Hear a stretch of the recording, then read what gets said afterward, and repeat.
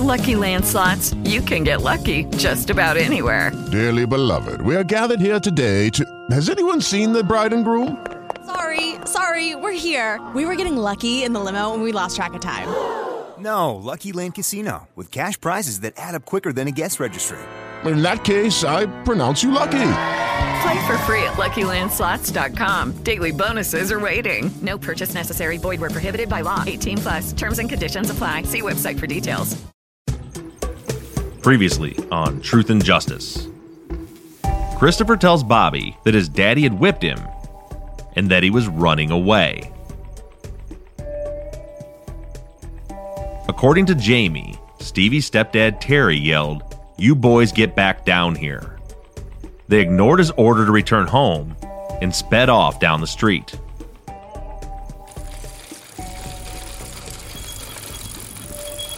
Come on, we gotta go. Hurry up, come on.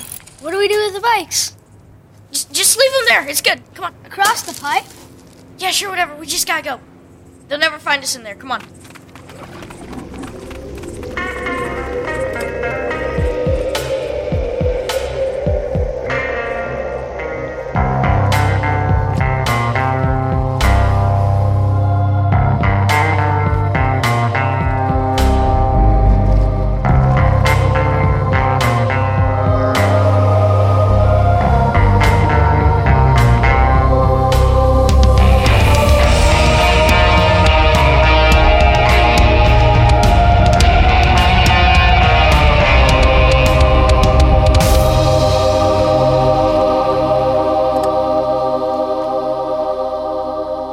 The order in which the three 8-year-old boys were discovered missing on May 5th of 1993 was as follows. Stevie Branch was supposed to be home before 5 p.m. His failure to return was the first indication to any of the parents that something may be wrong. The last parent to realize there was a problem was Dana Moore. Michael was told to be home when the streetlights came on. On May 5th, civil twilight occurred at 8:17 p.m. By that time, she too had realized that Michael was missing. In between these two, the second boy to be discovered missing was Christopher Byers. When Chris's dad returned home from picking Ryan up from the courthouse at 6:20, Christopher was nowhere to be found. While Mark and Melissa Byers were the second set of parents to realize something may be wrong, Christopher had disappeared over an hour after Stevie Branch missed his curfew, Mark Byers was the first of all the parents to begin searching and to notify police.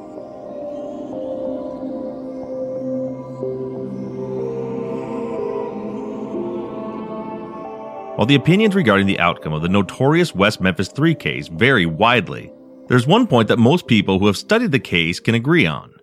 The West Memphis Police Department botched this investigation from the very beginning.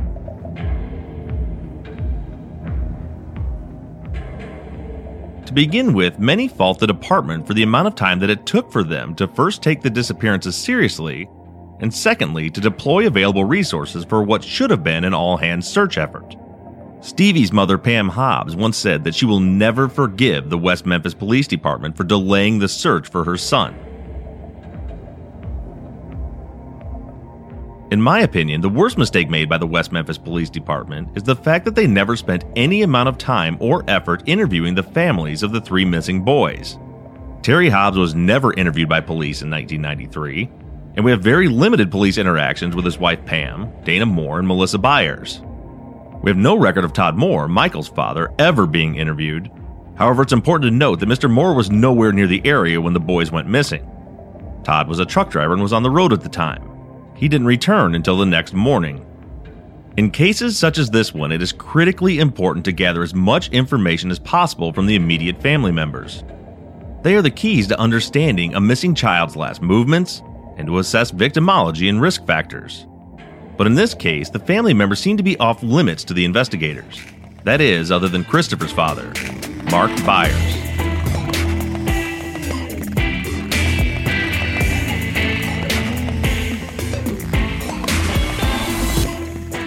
Mark had more interactions with the police than any of the other family members. These interactions, however, were not due to police pressuring Byers. In fact, the exact opposite is true. They were due to the simple fact that he refused to allow the authorities to ignore his missing child. I called the West Memphis Police Department and search and rescue numerous times. And then I found out from a Masonic Lodge brother that on that Wednesday night, they were having a search and rescue meeting. All the search and rescue men were at the Sheriff's Department in Marion. And I'm talking to Denver Reed, who was over it. And he said, you call the city police back. That's their deal since it happened in town. And if you hadn't found them in the morning, call me back. I called him back the next morning at 7 o'clock. And the West Memphis PD didn't start really looking till about 8:15. They were just driving the streets. Well, they just were kind of talking about, you hear there's some boys missing from last night? Right. They're really... Then when Gitchell started getting pictures, they met down at the little quick shop on 7th Street, started getting flyers. As we review the timeline of the search for Christopher, Stevie, and Michael, understand that the majority of this information comes from Mark Byers, both through interview transcripts as well as my own conversations with Mark. Due to his insistence that the police amplify their search on the night the boys went missing, he is the best source of information on the topic.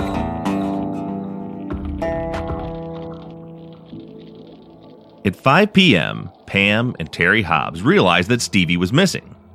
Terry dropped Pam off at work, and then presumably he began looking for Stevie. We don't have an accurate account of Terry's movements on that afternoon.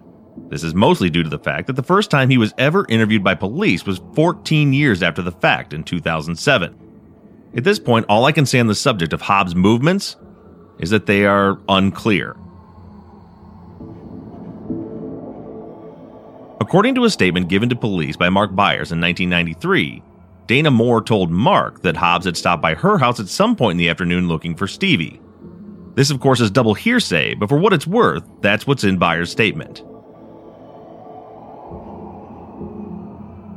As mentioned earlier, Dana Moore really didn't become concerned until about 8 p.m., and that's for the simple reason that Michael wasn't due home until around that time. Mark Byers, on the other hand, wasted no time raising the alarm for Christopher. He was supposed to come straight home from school, Ryan straight home from school. I had an MRI at Baptist Hospital that morning. I was waiting on him. Ryan got there on time. He had to be in court like at 3:30. Well, we waited at home till 3:35, 3:40, and I said, I'm going to run you up to court. I don't know where Christopher is.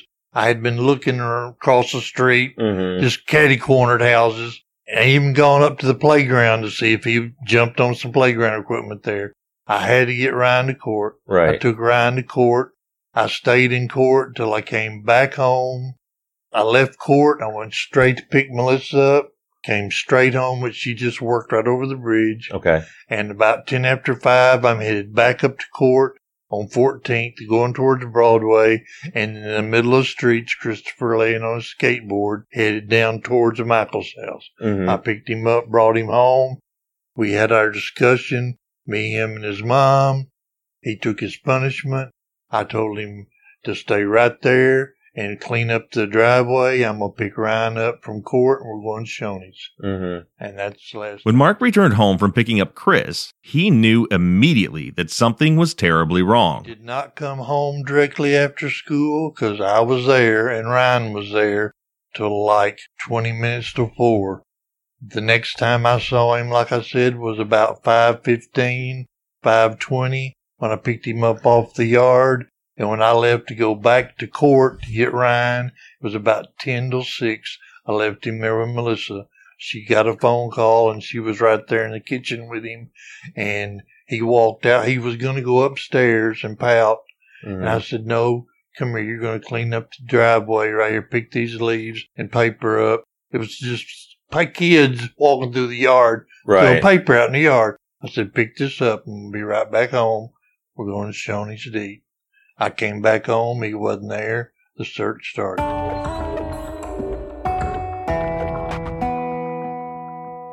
As soon as Mark realized that Christopher wasn't home, he, Ryan, and Melissa all piled into the family car and began searching the streets. The search began between 6 and 6:30. At around 7 p.m., the Byers clan came across a police officer in the parking lot of a Big Star gas station in the southeast corner of the neighborhood. Mark rolled his window down and told the officer that his son was missing and they needed help finding him. The officer asks how long Chris had been gone, and Mark tells him that it's been about an hour. Rather than making a report and helping to search, the cop tells Byers to wait another hour. He says if Christopher hasn't been found by 8 p.m., then go ahead and call the station.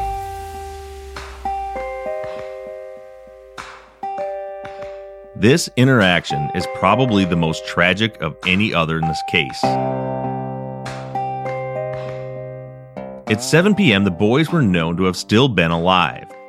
Chris Wall saw them on their bikes cruising north on Macaulay Street at almost this exact time. Had the officer taken the report seriously, or even announced on his radio for any available units to report to the neighborhood to help search, Christopher Byers, Michael Moore, and Stevie Branch likely today would be 32-year-old men. 3 men who none of you would have ever heard of.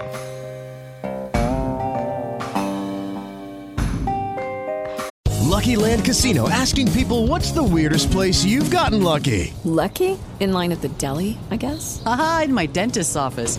More than once, actually. Do I have to say? Yes, you do. In the car before my kids' PTA meeting. Really? Yes. Excuse me, what's the weirdest place you've gotten lucky? I never win and tell. Well, there you have it. You can get lucky anywhere, playing at LuckyLandSlots.com. Play for free right now. Are you feeling lucky? No purchase necessary. Void where prohibited by law. 18+. Terms and conditions apply. See website for details. If you own a vehicle with less than 200,000 miles and have an auto warranty about to expire or no warranty coverage at all, listen up. CarShield has a low-cost month-to-month vehicle protection plan that covers more parts than ever. Visit carshield.com/audio to find out how you could pay almost nothing for covered auto repairs. Drivers who activate this vehicle protection today will also receive free roadside assistance, free towing, and car rental options at no additional cost. Get your free quote today at carshield.com/audio. That's carshield.com/audio. I believe and most agree that Michael, Stevie, and Christopher were murdered during the 1-hour window between 7 and 8 p.m. The exact period of time when the Big Star parking lot officer told Mark Byers to wait before calling. At 7 p.m., there was still a chance to intervene and save the boys' lives. I get Melissa, and Melissa and Ryan and I start doing the neighborhood, talking to police in 2 different places, going every place I could think of to look.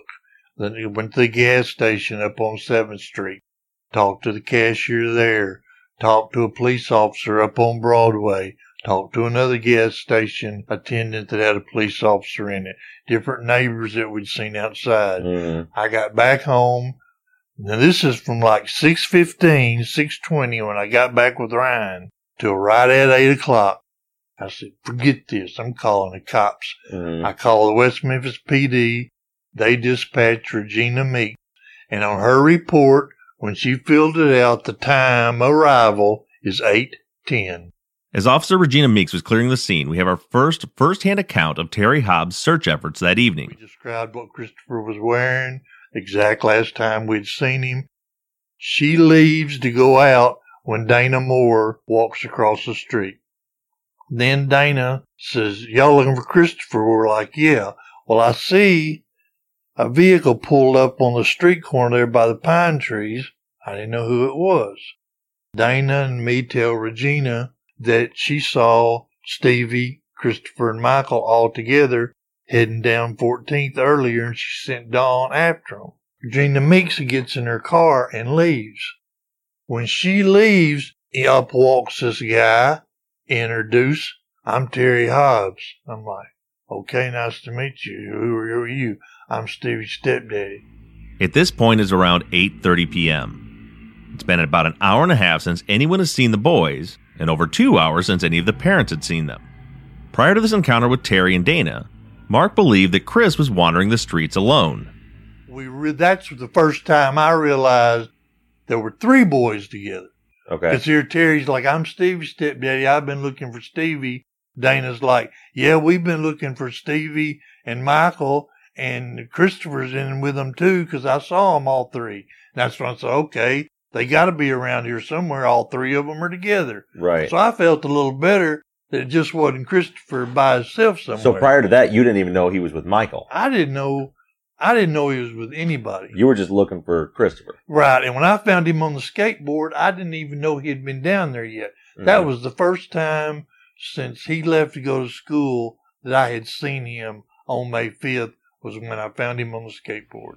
At this point, the parents separate again. Terry Hobbs heads to Catfish Island to pick Pam up from work.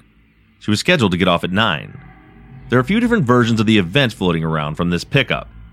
The earliest, and I believe likely to be the most accurate, is that Terry pulled into the parking lot and immediately got out of the car and went to a payphone. He reports that he used the phone to call police and report Stevie missing, although I have not been able to find any verification of this report.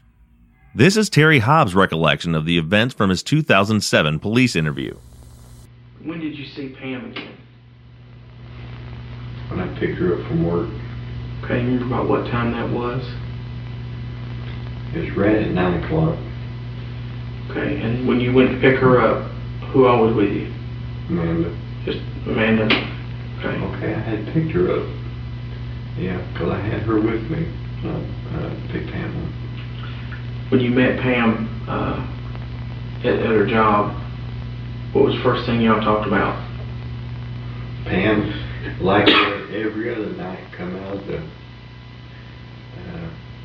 building with 2 pieces of candy. One for Amanda, one for Steve. She came out that night with 2 pieces of candy, and she asked, "Where's Stevie?" And I said, "Pam, we haven't been able to find him yet." And she says, "He's dead." And I said, "Pam, don't say that, because who would think that?" I was getting nervous a little bit before I picked Pam up because it started getting dark. And when your kids is out there after dark, as a parent, you get them things. But first thing Pam said was, "He's dead." And I said, "Don't say that. He is." I said, "Why might you say that?" I don't know why she said that, but she said that. Do you know who was the first family or the first ones to call the police on this? I know when we was at the Dana's house when I first met Mark, we said right then we was going to call the police. But I thought I called them before that. And I can't remember, but it seemed like I did. But I ain't going to sit here and say that. I'm just trying to think back. Did you have a home phone at that time? Would you have called from your home or? No, a payphone. Payphone? Yeah. Did you have a working home phone at that time? Sure. Did you? Okay. I might have even called from there because I don't remember that. But I remember when I was at the Moore's house and I met Mark. I remember telling Dana, because they both said, "This going to call the police." And I told one of us, "Tell them Stevie ain't here too." So I think I didn't make that call right then, but I mentioned that to Dana. Meanwhile, back in the neighborhood, Mark Byers and Ryan began searching the Robin Hood Woods area on foot. Terry pulled up in a vehicle, and that's the first time I saw David Jacoby. Mm-hmm. Long-haired guy, big filled beard. He just said, "This is a friend of mine, David." I'm like, "Okay." He said, and he asked me, "Where you been looking?" I said, "Well, just kind of around the neighborhood, riding around the neighborhood here." And I said, "I'm getting ready to head back down this street towards Mayfair Apartments and look down there." He said, "I've already been looking down there. There's no sense going down there." So I took off. Was he referring to by the apartments or was he referring to the woods? Well, he was I said, "I'm going towards Mayfair." Okay. Which would have been going down a dead end, and right by the I pipe. would have ended up where the pipe was. Right. And probably would have eventually found my way over there. Mm-hmm. But he said, I just said Mayfair. He said, "I've already looked down there. They're not around Mayfair." So I headed the other direction. He took off away from me. I got back. Robert Fountain didn't have a light. When I got back, a car pulled up. It's Officer Moore. He has a flashlight, and I start looking. Then about 11:30, I'm on the corner at Barton and 14th in my yard, and it was either red and white or blue and white, but it was a two-tone extended cab Ford pickup with chrome on it. It was Jackie Hicks Sr. First time I ever met him.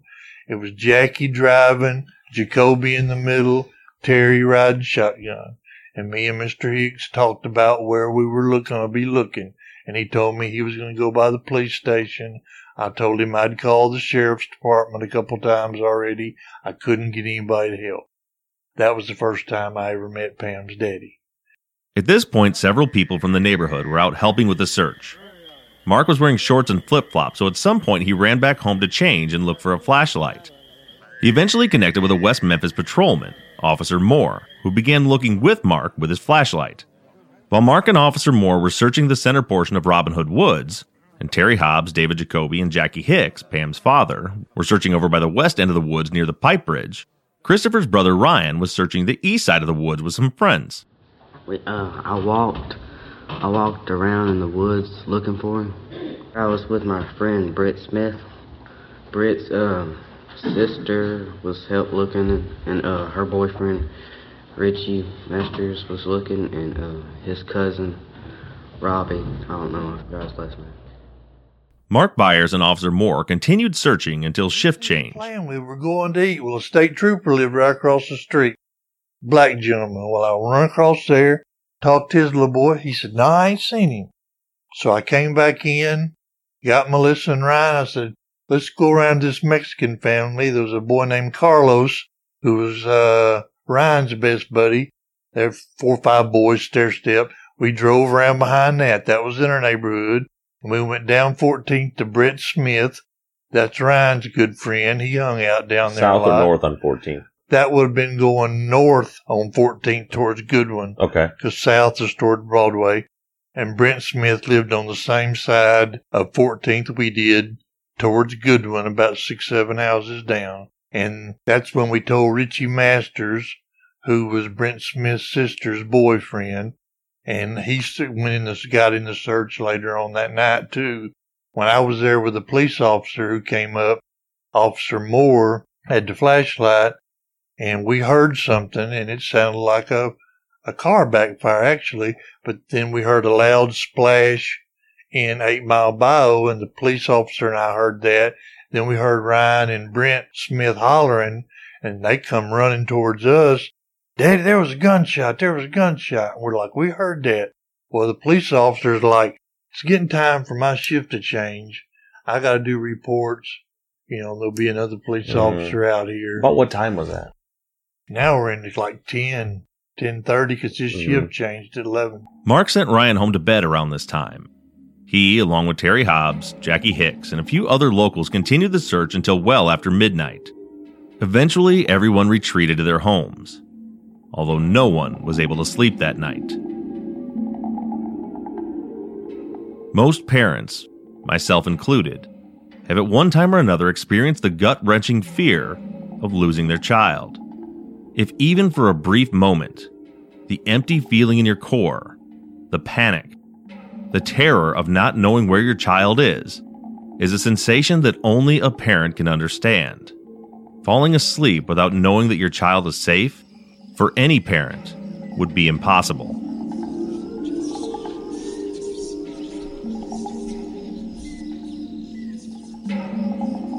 One question that remains today is whether or not anyone searched the small patch of woods to the north of the pipe that night.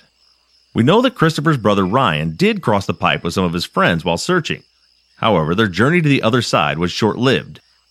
They hadn't made it more than a few yards into the north woods when they heard something rustling in the bushes and quickly retreated back across the pipe.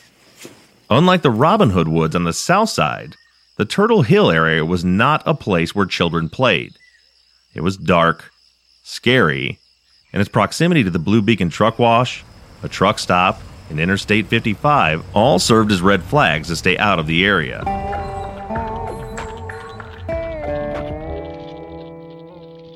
Throughout the years, there have been statements made by Terry Hobbs that he and friend David Jacoby spent a lot of time searching these woods that night. But Mark Byers disagrees. The way these woods have been depicted in movies like The Devil's Knot have caused many people to picture a large, vast, and deep forest. But in reality, the entire patch of forest is less than the size of a football field. The woods are bordered on the south by the 10 Mile Bayou and to the north by Interstate 55. The Blue Beacon borders the west side, and the east side of the woods are boxed in by a wheat field. The area is much less a forest and can be better described as a small patch of hardwoods. The woods lie only about 50 feet from the backyards of homes on Weecat Street, and about the same from the interstate, and less than that from the Blue Beacon. Mark Byers says that he never went into the woods, but was near them most of the night. He even drove around to the truck wash at one point and called out for the boys into the woods. According to Mark, he never saw another person in the patch of trees, he never saw a flashlight, and never heard a voice. We do know for a fact that none of the West Memphis police officers ever crossed the pipe that night. The only one who ever came close was Regina Meek.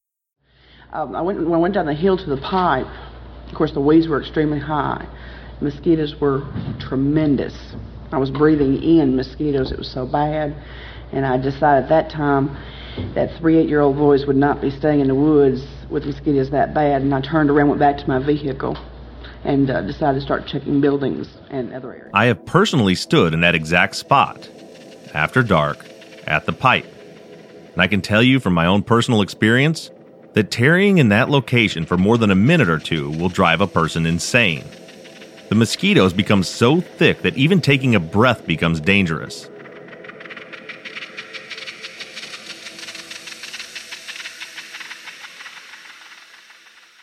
Lucky Land Casino, asking people, what's the weirdest place you've gotten lucky? Lucky? In line at the deli, I guess? Aha, in my dentist's office. More than once, actually. Do I have to say? Yes, you do. In the car before my kids' PTA meeting. Really? Yes. Excuse me, what's the weirdest place you've gotten lucky? I never win and tell. Well, there you have it. You can get lucky anywhere, playing at LuckyLandSlots.com. Play for free right now. Are you feeling lucky? No purchase necessary. Void where prohibited by law. 18 plus. Terms and conditions apply. See website for details.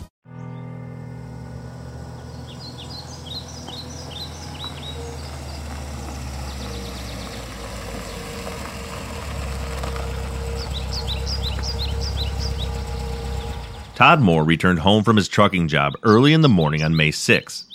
He quickly connected with Mark Byers, and they began searching again. Mark called the police and the search and rescue team one more time, and around 7:30 a.m., the West Memphis Police Department held a morning briefing. At the briefing, Inspector Gary Gitchell ordered all available units to participate in the search for Michael, Stevie, and Christopher. And by mid-morning, even the Crittenden County Sheriff's Department joined in on the search. Units were dispatched to search abandoned homes, wooded areas, open fields, and began going door to door. Mark Byers even made a call to the local TV stations, hoping to help get the word out to find his son. At some point, a team of searchers formed in the small patch of woods to the north of the 10 Mile Bayou. This is the area that I've described as the Turtle Hill Woods.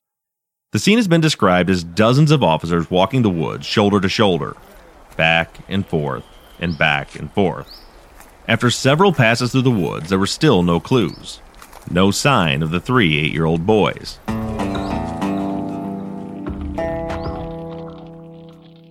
Around noon, a police helicopter was dispatched to assist in the search.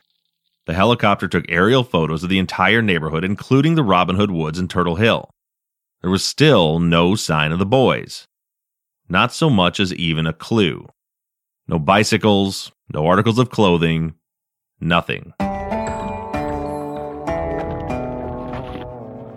The only thing investigators had to work from was the multiple witness reports that said they saw the boys near the woods close to the bayou. So they continued searching. Meanwhile, family members went to Weaver Elementary to see if the boys had shown up at school. Still, no sign of them. At this point in the day, with the boys missing for nearly 18 hours, hopes of finding them alive was starting to fade.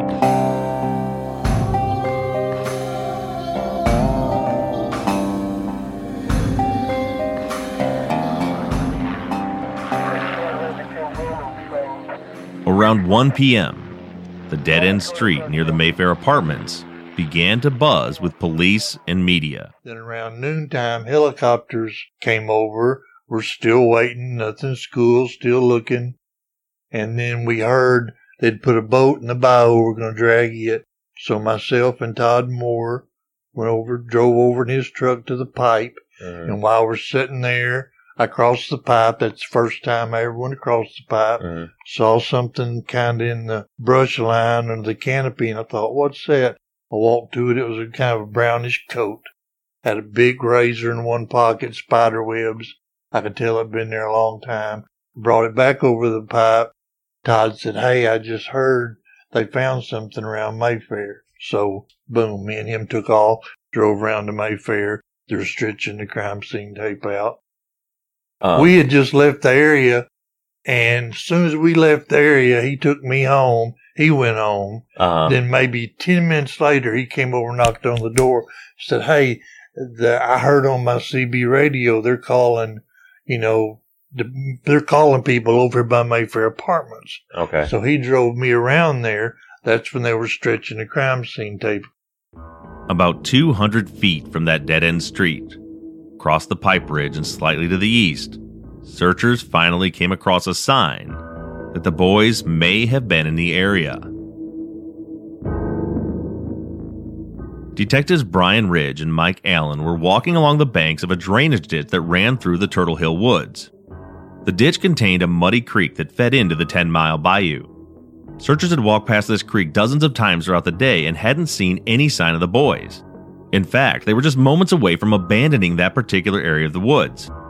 It had seemed that they had covered every single inch of the area and were ready to confidently say that the boys were not in there. At this point, there were even talks of dragging the bayou in search of the boys. Both the bayou and the drainage ditch were completely opaque at the time. If you can imagine chocolate milk mixed with mud, that's what the water looked like on that day. It was impossible to see anything more than an inch under the water's surface.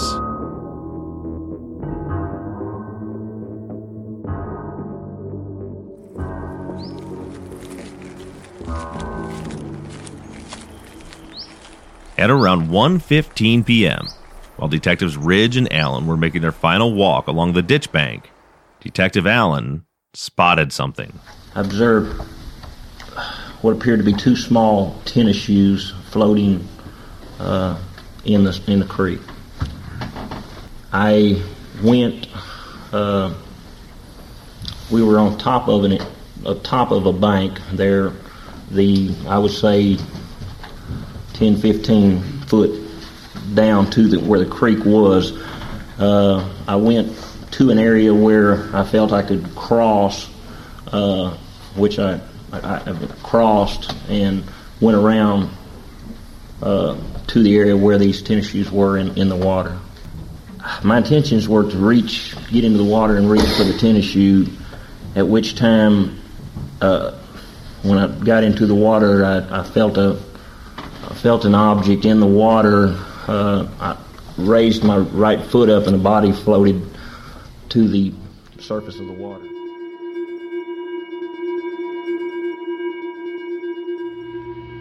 Me and Pam's riding around. We'd go get something to eat and we really couldn't eat. We'd go somewhere and we hear somebody say they found 3 boys, and they tell us it's on that road by the apartments over there. Mm-hmm. And so we fly back over there, me and Pam.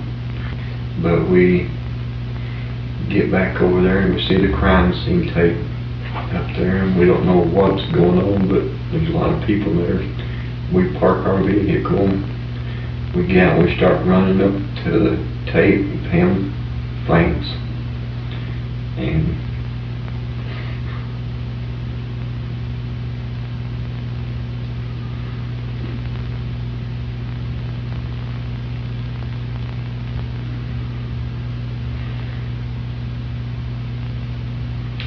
I help her get back to the car. And I go up to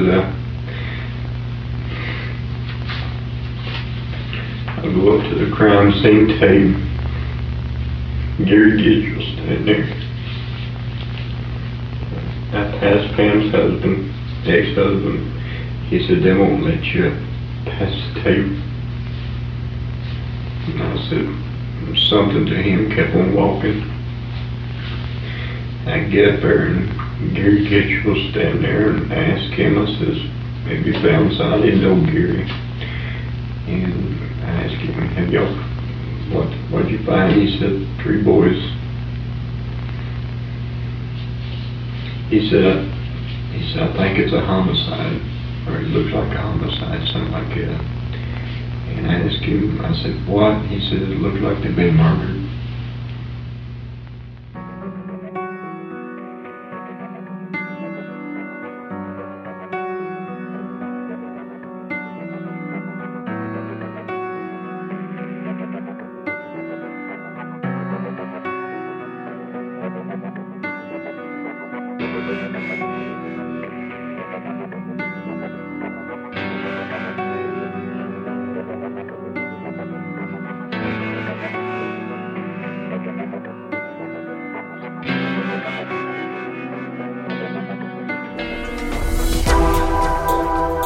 Truth and Justice is a production of NBI Studios. Our executive producer is Mike Bussing, who produced and edited this episode, and Shane Yoder is our sound engineer.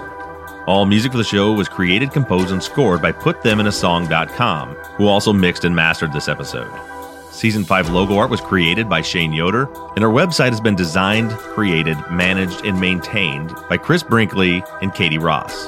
Thank you to our transcription team, Sarah Mueller, Britta Bliss, Anna Dindorf, and Stephanie McConnell. Please take the time to send us your thoughts, theories, ideas, and comments, either to our email address, theories@truthandjusticepod.com, or through our Facebook page, Truth and Justice with Bob Ruff, or through our Twitter feed, @TruthJusticePod. You can also join in the discussion on Facebook on the Truth and Justice Podcast fans page, or if you have any information about the case or would like to send us a theory, question, or comment, you can always call our voicemail tip line at 269-224-2833. That's 269-224-2833. Make sure you get your thoughts in before this Wednesday, before we record this week's Friday follow-up episode, using any one of the methods just mentioned. However you do it, stay engaged, stay in touch. But as for now, I'm signing off. I'm Bob Ruff, and this has been Truth and Justice.